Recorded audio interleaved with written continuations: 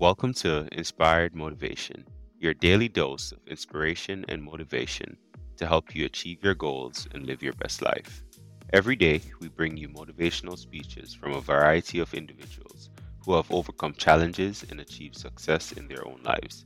Whether you're looking for inspiration to pursue your dreams, guidance on personal development, or strategies for goal setting, our speakers have the experience and expertise to help you reach your full potential.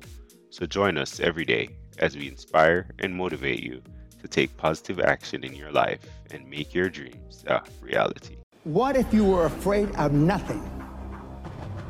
Nothing. Man, beast, financial, bankruptcy, nothing. Do you understand what that would mean? How would your life have changed? Once you become fearless, life becomes limitless. I'm not afraid of anything. I should be dead by now. I've been run over by a charging buffalo.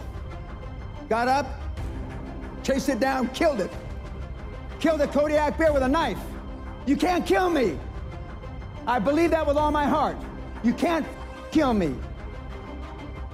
And of course, the people that I've talked about, Andrew Carnegie, Henry Ford, Rockefeller, Steve Jobs, they're all tough.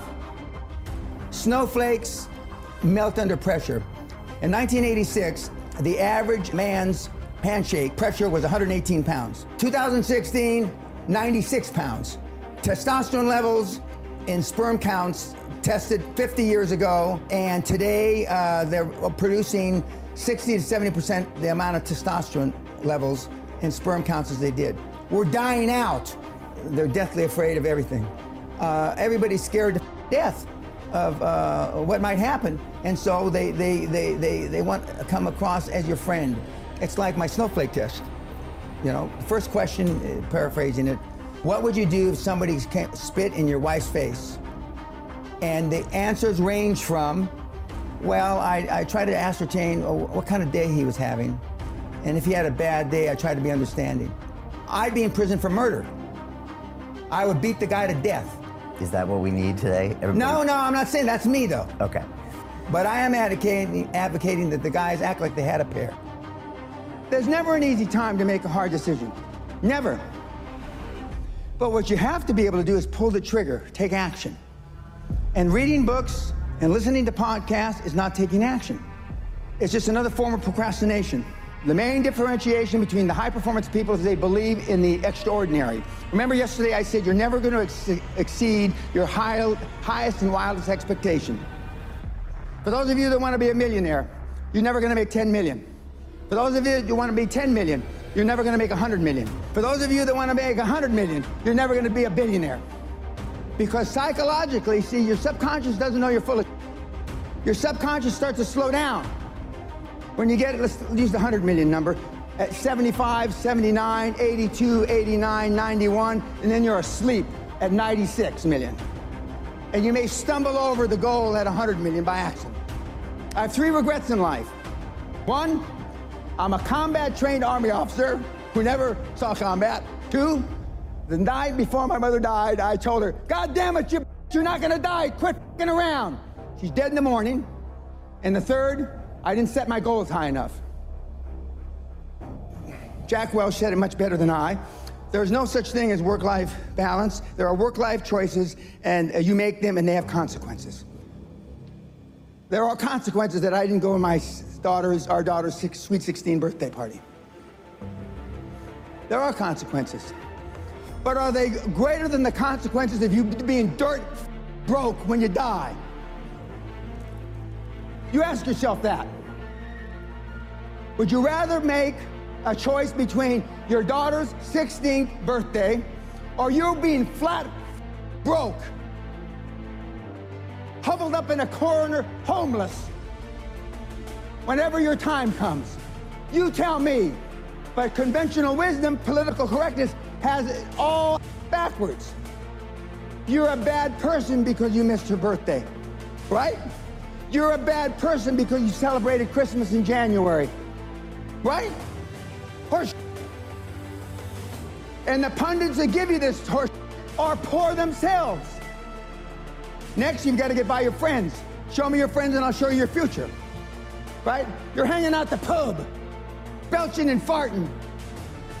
Those people that you're going to the sports bars, those are your friends. Then there's just general pessimists. Then there's your own guilt. Do I deserve to be wealthy beyond measure? Then there's fear, false expectations appearing real. And then there's just plain society that wants to hold you down. Strange times are these in which we live when the old and the young are taught falsehoods in school. And the person that does tell the truth is called a lunatic and a fool. But John Lennon said it a little differently. Being honest may not get you many friends, but it will always get you the right ones. And what I want you to do from this point forward, no matter if you hated what I said or the way I said it, is choose carefully the people that you associate with.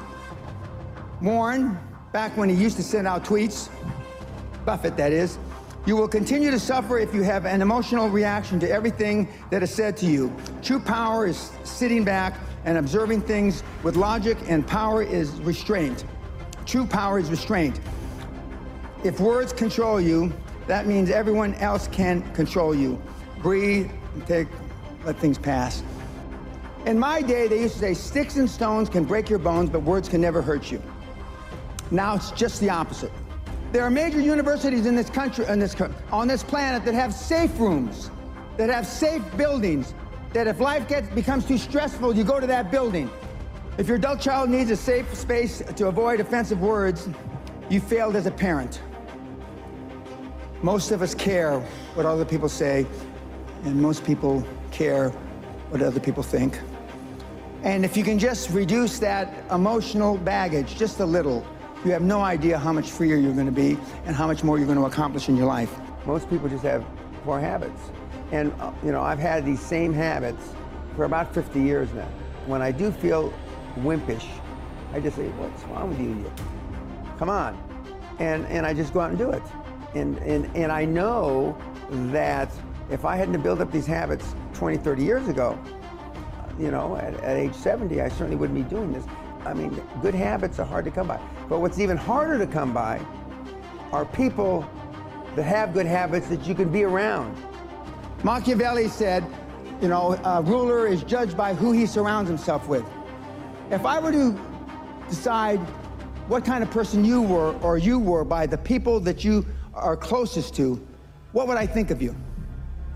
How would I judge you? So people don't spend enough time selecting that peer group, even Correct. if they have the good habits. You're saying that's not enough. Yeah, because they go to default.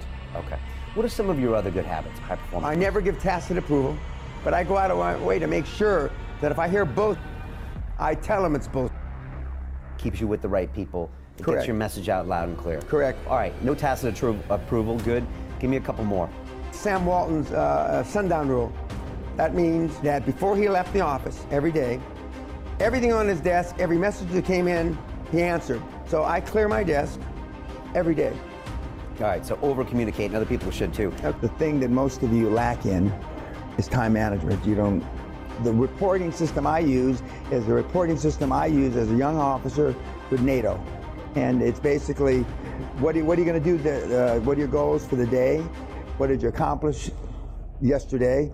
And challenges. And then the following week, you didn't, when you say what you accomplished, if what you accomplished doesn't relate back to the goals you had set for the week, then there's a disconnect. Well, if you said you were going to do this on Monday, and then on the next week you didn't do it, didn't you do it on Monday, you didn't do it the whole week. And, challenges come up, speed bumps, I call speed bumps.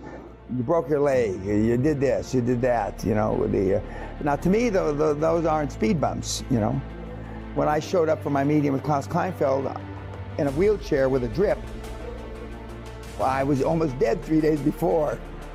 I mean, that's commitment. Kids are not programmed for success, but once in a while there are kids that are programmed. That's little Tiger Woods when he's 3 years old on television, showing him how to hit a golf ball. The Williams sisters were programmed for success since they were little. I was programmed by accident. What have you done to program your children for success? My dad only had one goal for me growing up, to keep me alive till I reached the age of reason. So my mother spent her whole life trying to make me what she wasn't. Can you say the same for you, your parents, your children?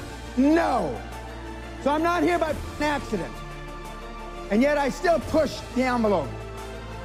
I believe with all my heart you were meant to achieve. I believe, and this is the only religious thing I'm going to say, is I believe whoever the put us here, however the we got here, we were put here to be all we can be, not a fraction thereof.